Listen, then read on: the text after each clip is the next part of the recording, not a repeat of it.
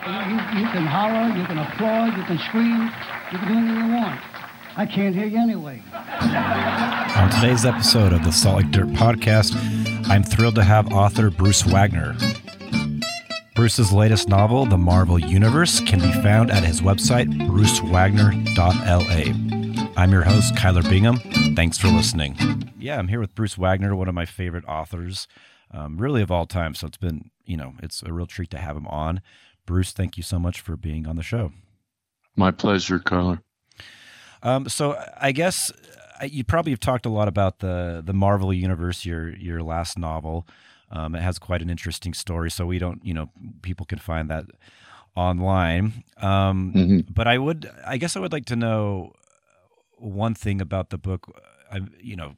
One of the things I love about your novels so much is you have so many different characters and just how they weave together, and then there's such a huge payoff as the reader in the end. So I'm just quite impressed with how you're able to do that with a book like the Marvel Universe.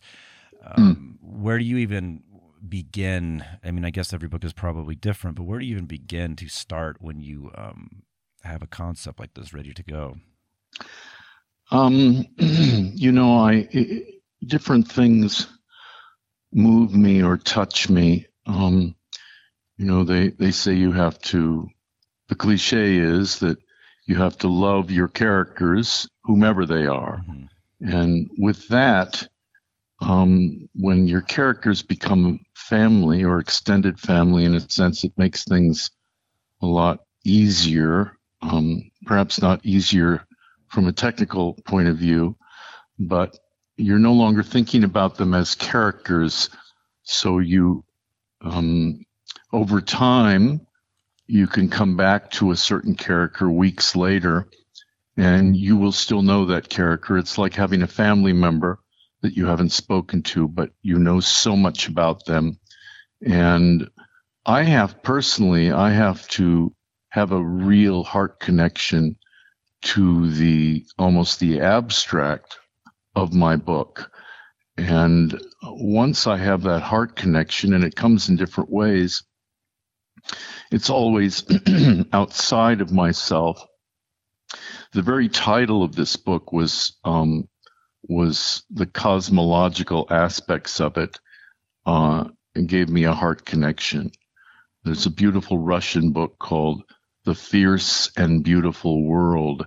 That title alone, it becomes an engine, a kind of cosmic engine that pulls me in as a reader and as a writer, in a sense, because there's no difference at the perfect moment between readers and writers. Both are reading and writing themselves. So for me, I have to be connected, and I often know the end of a book, and that's really the thing that galvanizes me and drives me. It becomes kind of a spiritual quest or a spiritual experience.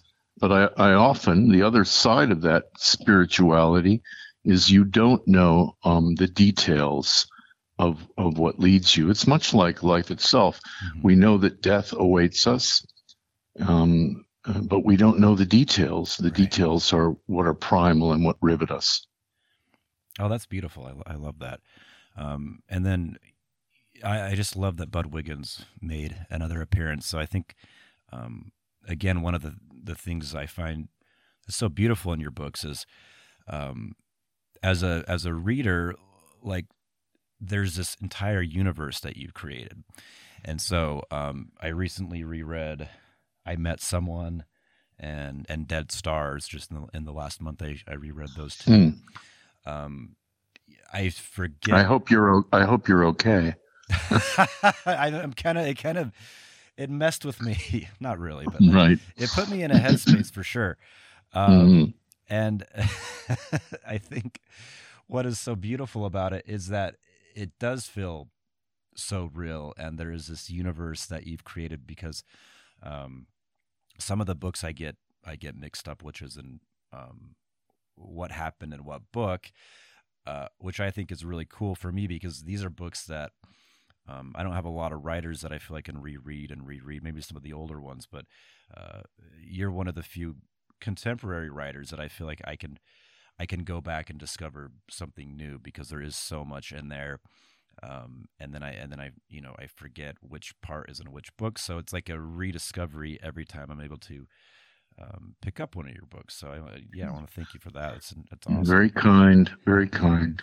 The one thing that it slipped by me, and maybe you could speak to this a bit, is the Sarah Sparrow novel. So I didn't realize that you had written this book, A Guide for Murdered Children, and I just barely started it. So this is the only, I believe, the only one of yours I have not read. So I would just love to hear, if you're willing to talk about this particular book, how this began, why a different name. What's different about it? I'm just very curious on this one. Yeah,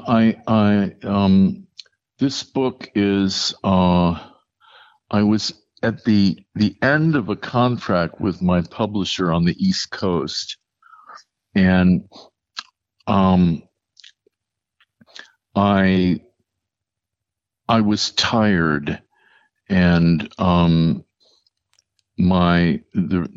the critical response to my book, the critical responses, the road was narrowing, and I felt somewhat not handcuffed creatively, but I felt that that my books were somehow dying, which is probably quite a common feeling for many authors, no matter how many books you've published or what success you have had.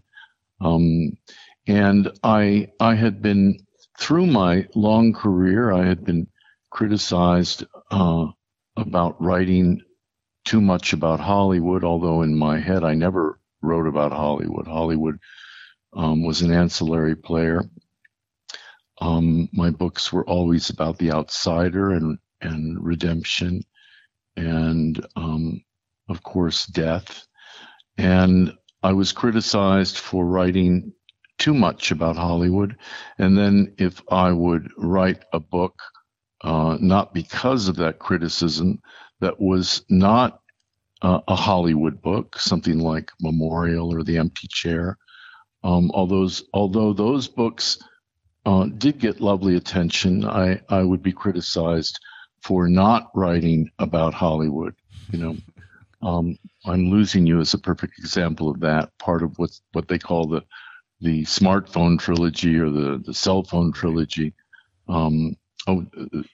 Just as a footnote, the cell phone trilogy was a clue on Jeopardy a few years ago. Really? So I thought, I can die happy now. That's wonderful.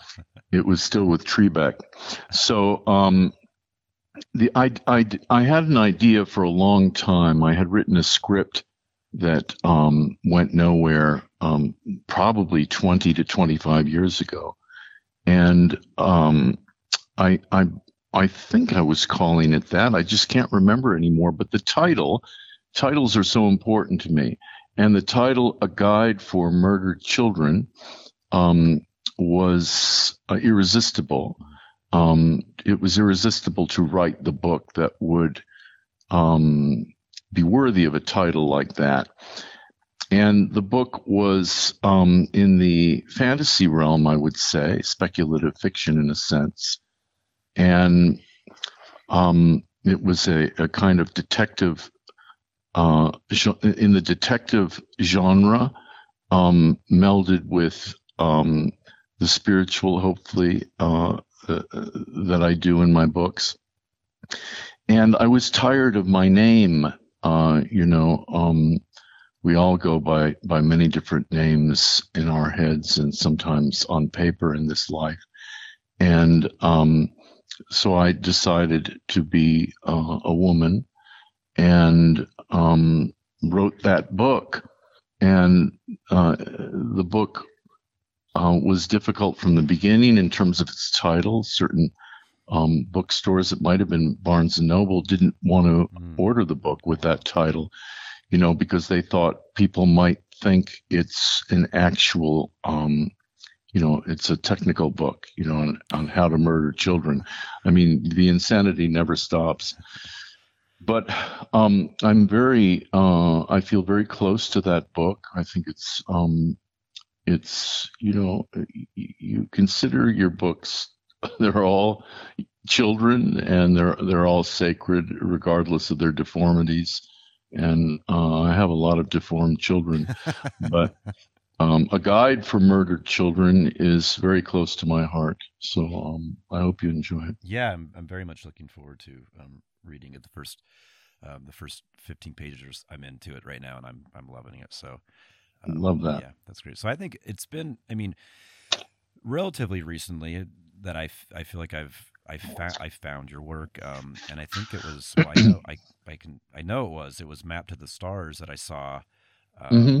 Probably, I think I saw it on Netflix. I don't believe I saw it when it came out. So yeah, you could have. Yeah, I'm relatively late to the Bruce Wagner fan club, but so that's what would introduce me to it. And I love that film. Better late than never. Exactly. So I think definitely a film not for everyone. But I do tell like friends, I'm like, if they've never heard of you, I tell them watch this, and then if you like it, then definitely jump into his work. So I would love to hear, just because I don't really know. I know you're a screenwriter. How did this particular film? Because it definitely has the stamp of Bruce Wagner on it. How did this come about? David Cronenberg is an old friend of mine, and I've known him for many, many years. And I think I had written Maps to the Stars a long time ago, and I sent it to him, not really to ask him if he was interested in directing it. I just sent it to him as a friend would send a friend. And I wound up getting a call from him that I remember I was ironically going into a movie theater when he called and said, I want to do this film. I want to direct it. And we got he got Julianne Moore, who I actually knew tangentially. I knew at least that she was a fan of my work, and she agreed to do it. He went to New York to meet with her, and that was all done. And I think he wanted to shoot the entire movie in Los Angeles, but the costs turned out to be prohibitive, and it never came together.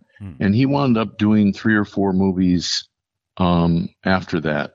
And then he was in Cannes with Cosmopolis, and he said to Robert, I want you to do this part.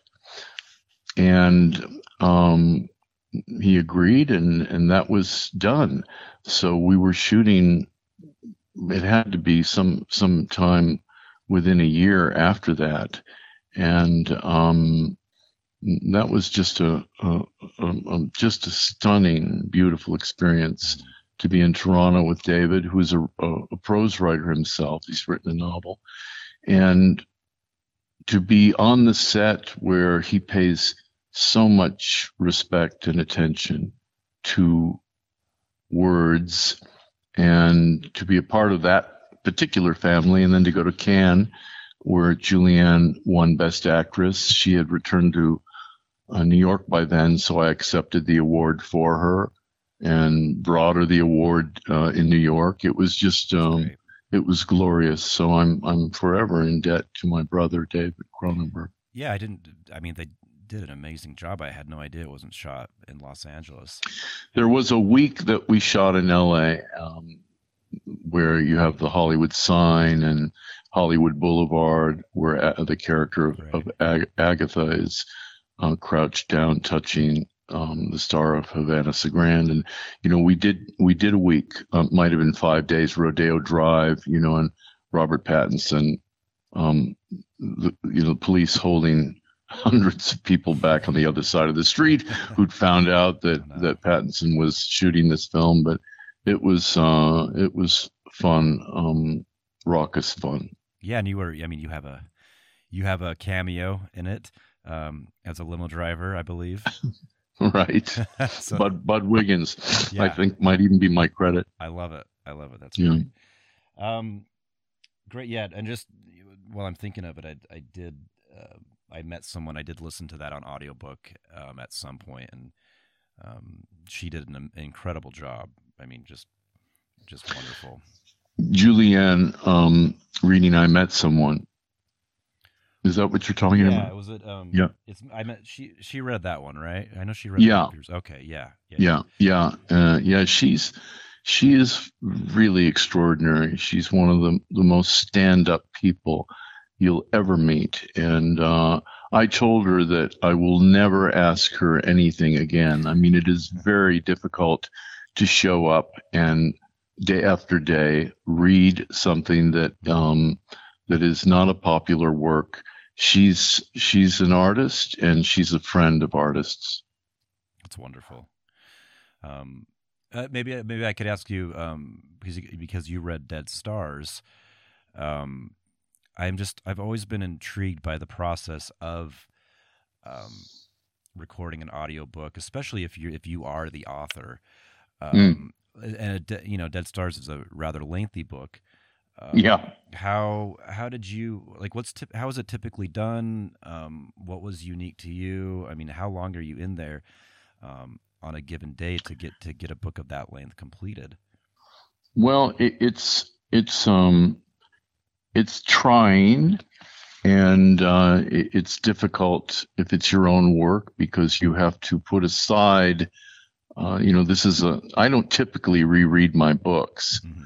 So you are literally rereading it out loud, and you have to put aside this idea that occurs to you that this paragraph is awful, or this sentence is clumsy and unwieldy, and you have to become an actor, and it's a difficult process. And I recently read a book out loud.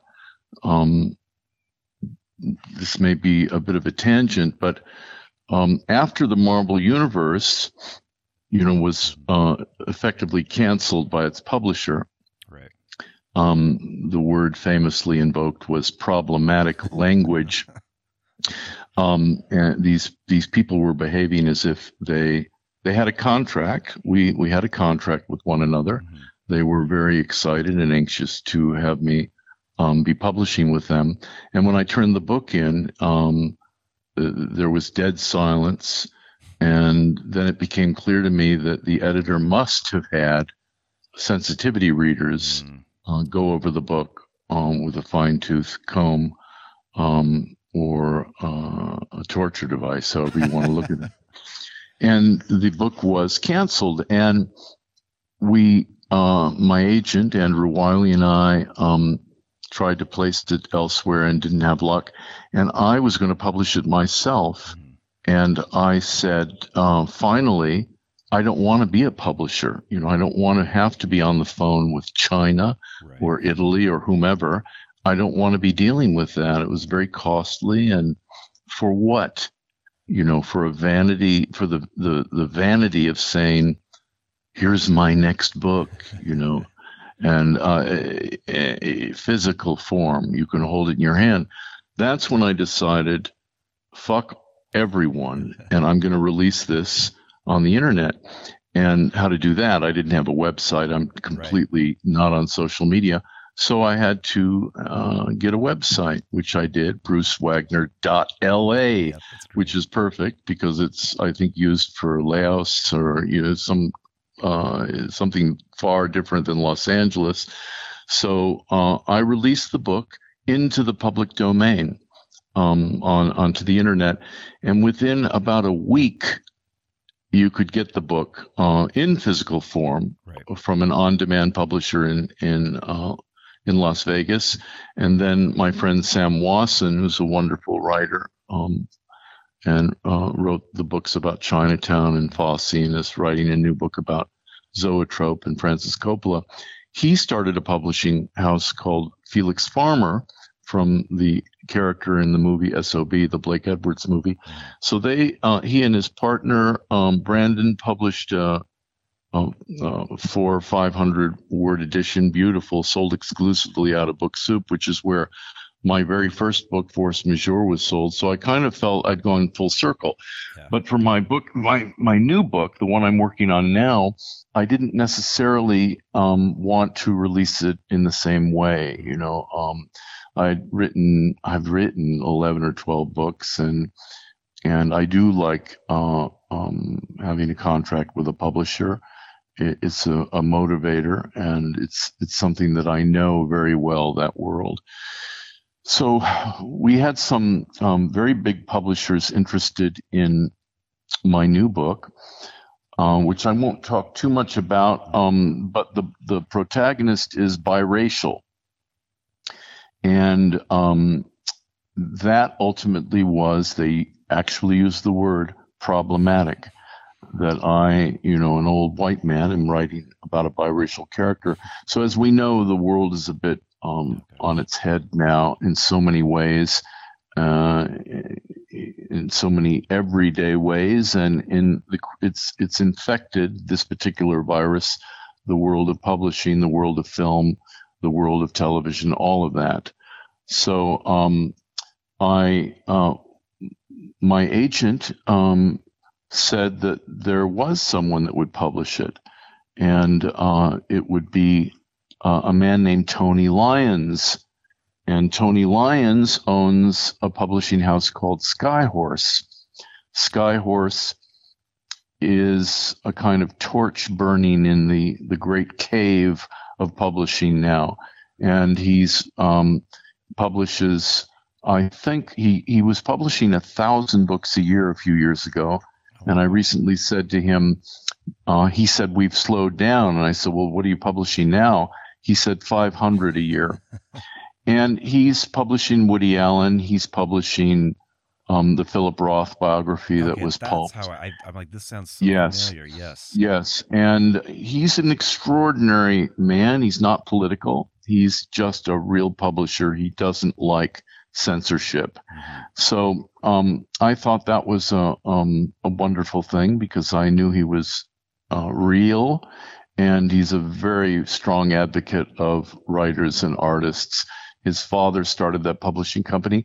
And in fact, I will be published by Skyhorse, but the publishing house will be Arcade, which Richard Seaver started, and has a very storied history. They published people like Samuel Beckett. So I'm very thrilled to be with Arcade under Skylight now. But this is a roundabout way of saying that Tony had heard me read Dead Stars and asked me if I would read Bobby Kennedy's new book, The Real Dr. Fauci. Oh, wow. I try to have no dog in the COVID fight, and I immediately said yes. So when you ask what's it like to read a book, that book is 27 hours. And it takes about 10 days over a period of 2.5 weeks, because you have some down days because you can't read that many pages per day without a break. And it's I actually enjoy reading out loud. So there's that aspect of it is not challenging to me, but there's a lot of stress behind it. You're constantly thinking, oh shit, I'm going to get sick. My throat's going to go out. And, all of that is a problem, or problematic, to hijack the word, for the publisher. But it's not something that anyone but professional audiobook readers is excited about. It's difficult. No, that's yeah. I mean, one of my favorite memories from listening to that book was, I think I hopped in my car when I was done with work for the day, and I was at a point where you were like yelling as one of the characters, and it was just like so funny sitting in the parking lot of a high school with Bruce Wagner yelling at me in my car. Wonderful. I like it. I do got to say, so I did get get a few copies of the Book Soup edition that was put out with the black cover and incredible. And I've given them to friends, and it blows my mind when that word problematic, attached to that book. It's like, did they have they read any of your other books? Because in my mind, this one was, in comparison, much more tame. I guess I'm not tame, but you know what I'm saying. I do. Well, it shows you how far we have gone. One of the things he said to me, which I have spoken about, I think ultimately he said, in essence, that there was very little of the book that could be published. So it would be like looking at one of these CIA documents that are 500 pages, but every page is completely blacked out. He didn't come outright and say, fuck you in your book. He didn't. I think part of him was embarrassed, and that's why it took him so long to call me. I really think what happened is, and I'm speculating, but it sure sounded like it, because he was a completely different person on the phone than he was when we sat down for coffee. Mm-hmm. And he said he'd followed my career very closely and was honored to have me writing for them.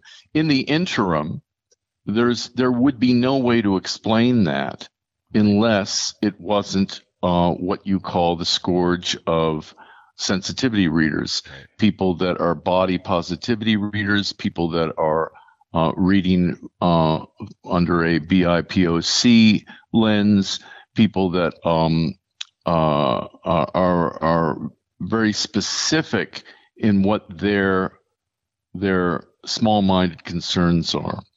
I have a character in the book that is 500 to 600 pounds. Mm-hmm. She's a very important character, and I believe very tenderly wrought. And she's a kind of beloved in America. She's unusual. Her parents were murdered. She is a billionaire who fought through the courts to get her money when she turned 18, but a kind of a warrior chick and a very big presence on social media. And she calls herself the Fat Joan. Her name is Joan. And she does that as a kind of homage to the Fat Jew or the Fat Jewish, who's a well-known social media persona. Mm-hmm. And in this phone call with the editor, this embarrassed phone call, this awkward phone call, he said, not even a fictional character can call themselves fat. Now, where would that be coming from? He was at that point, it was as if I was speaking to a puppet. It made no sense. And I did literally say, who did you think you had hired? Did you think you'd hired a New Yorker writer, or, what were you expecting? And I had to remind him that all of my work is about outsiders. Right. All of my work is a passion play about outsiders. That's the personae dramatis. So the idea that I am writing or mocking people is just part of the madness now. It's part of the viral madness. So you can't look too hard into any of that.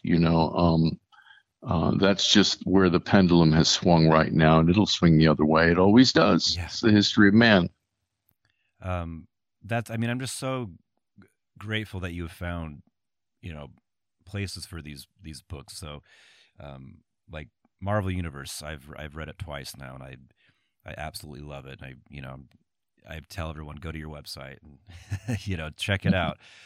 Yeah, it's incredible. And I do like what you said about the book soup thing coming full circle, because I just was able, probably about a month ago, I think when I first emailed you, I found a copy of that, the original Force Majeure, the Mm-hmm. Bug Wiggins story. So I was able to pick that up and add that to my collections. And it's very cool having those two kind of on the bookshelf side by side.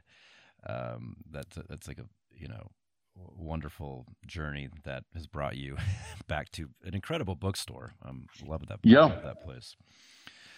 Yeah, and I'm just so glad when that you're, and I guess it's hard to say, but with the new book, I know you can't really talk about it, but is there a point that we can, as fans, look forward to reading this? Yes. It is.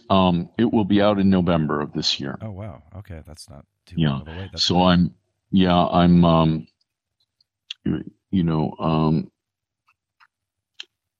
You might be able to see it sooner when it comes in galleys, but that won't be for a few months at least. And I'm done with the book, but I'm revising it now before I finally hand it in. But yes, November. That's exciting. Great. Well, maybe we could just wrap up. I don't want to open a can of worms, but as we kind of close here this afternoon, just the whole, we're 2 years into COVID.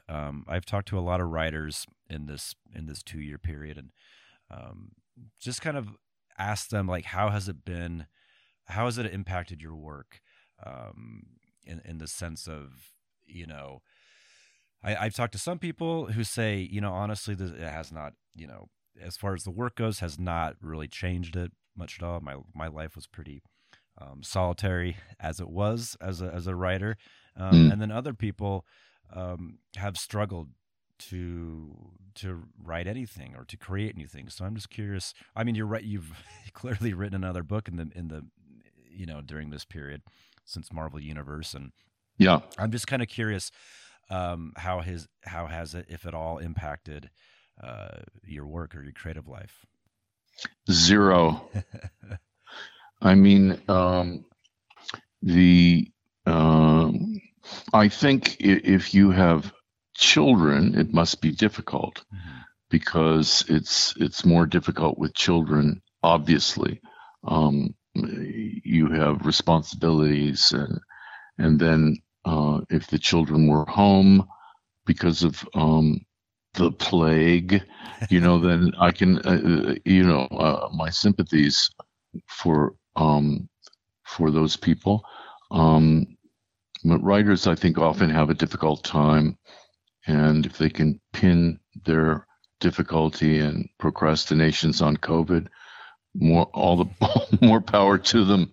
You know what I mean? But for me, it's true, my life is rather solitary, and COVID didn't impact me in any way. Mm-hmm. No one close to me died of COVID. People got COVID. I got COVID, and it was no big deal. So, but of course, the idea that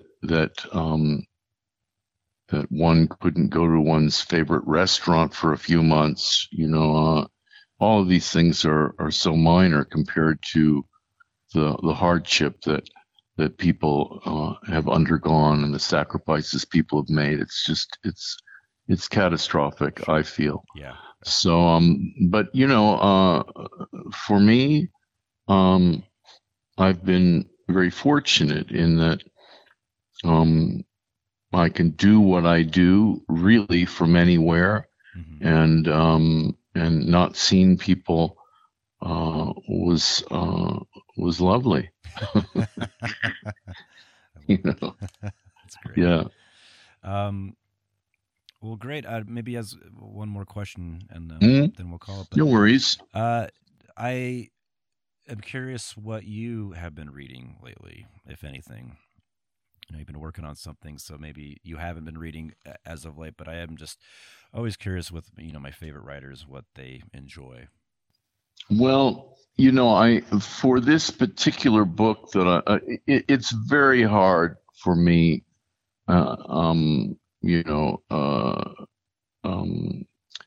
to, you know, I remember, I know Salman Rushdie for many years, and I was working on a book. I can't remember it all, and I made the mistake of picking up Faulkner, you know, Mm-hmm. and and I told him about that, and we both kind of remembered that Norman Mailer had said when you're working on a book, it's like you have your car disassembled in the garage, and you look up and you see a Ferrari roar by. Do you know what I mean? Yeah, that's interesting. So I generally occupy my head with you know, with the Daily Mail when I'm you know, or I watch Yellowstone.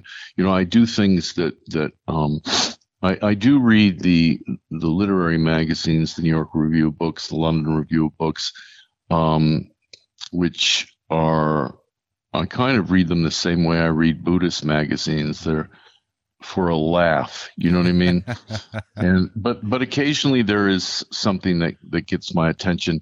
But for this particular book, I've been reading oral histories, Mm. which is always been a form that I loved.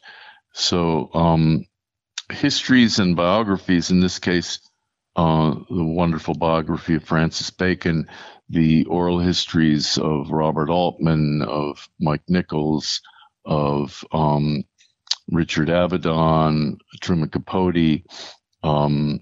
There's some new books out about Leonard Cohen that are oral histories covering his entire life. So those are good because you can dip into them. You know, it's not like reading Tolstoy, you know, because I can't, you know, it's the same when I listen to music when I'm writing, but it has to be almost sacred choral music that you can't hook on to. If you ask me now to even think of what I've been listening to for 6 months, I couldn't even melodically tell you what it was. And that's why I can listen to it. If it has words or anything that you can hook onto, then it defeats the purpose, and I would not be able to write. So it's the same with when you're writing a book. You can't then climb into someone else's head and world. You know, you can climb into the world of an oral history, because you can get out very easily, but you don't want to be trapped in a world the next day when you're trapped in your own world. You know what I mean? Right. So but that's really those are the books that I've been gathering, and then I have old standbys that I return to time and again, and so yeah, I'm like anyone else, you know. A lot of books on the bedstand, most of them unread. Yeah, you know. same here. What are you reading? Let's see. What did I just finished the other night, and I talked to this guy last night. It's called The Goodbye Coast, and it is the Raymond Chandler estate reached out to this guy and wanted him to do like a 2020 version of Philip Marlowe. So I finished that. It was pretty good. Pretty good. Very very nice, cool guy. So I finished that. I am rereading. I like Jerry Stahl quite a bit, so I'm rereading. I think it's Bad Sex on Speed. That's a wonderful. I like Jerry. Do you know him? I haven't. No, I've never met him before. He's one of my favorites as well. Yeah, I haven't talked to him in a long time, but he's great. Yeah, his work's great. I don't think he's put anything out in a while, so hopefully we can find something at some point. Oh, and I just got A Clockwork Orange. That's one book I never read. So I haven't started it yet, but I have that, and Yeah. Have you read that one? Yeah. Mm-hmm. Yeah. Worth my time. I mean, I love the movie, but I know Kubrick does his own thing. No, Burgess is definitely worth your time. Great. No, I figured. I figured. But yeah, that's what I've been reading. One thing, I don't know where I heard it about you, but you sometimes you'll put on like a movie like I think it was Goodfellas or Casino, I forget, and put it on like slow motion. Yeah. Such a great, such a great idea. What kind of how did that even come to you to do that? I've always heard of people listening to music, and I listen to music when I write. Yeah. But putting a film on, in that fashion, how do you feel like that might influence you or get you? Oh no, not at all. It's comfort food. I mean, Okay. it's not like I'm in a screening room with a Sure. legal pad writing on my book. No, I'll put the perfect one for that is the Godfather epic, because I think it takes 9 or 10 hours. You never get finished with it, and then you just resume the next day or you start over, and the odd thing is that I'm rather autistic. With I have OCD, but it's the opposite of what people think. It's too much focus, Right. So I can have complete and utter focus, and everything else disappears. I can work anywhere. I can be at home in bed. I can be sitting at a desk. It just doesn't matter. So the idea of I have in my room one of these electric fireplaces that emits no heat. It's just a log that turns that looks like flames. It's exactly the same thing with slow motion Godfather epic or slow motion Casino, or slow motion No Country for Old Men. It's the same. It's another fake fireplace, So I love it. So yeah. That's great. Well, Bruce, thank you so much for taking the time to speak with me. This was a true honor, and I can't wait to read your new book in November. Thank you so much for taking the time to speak with me. Well, it was a great pleasure, and I wish you the best, Kyler. All right? Take care. Yeah.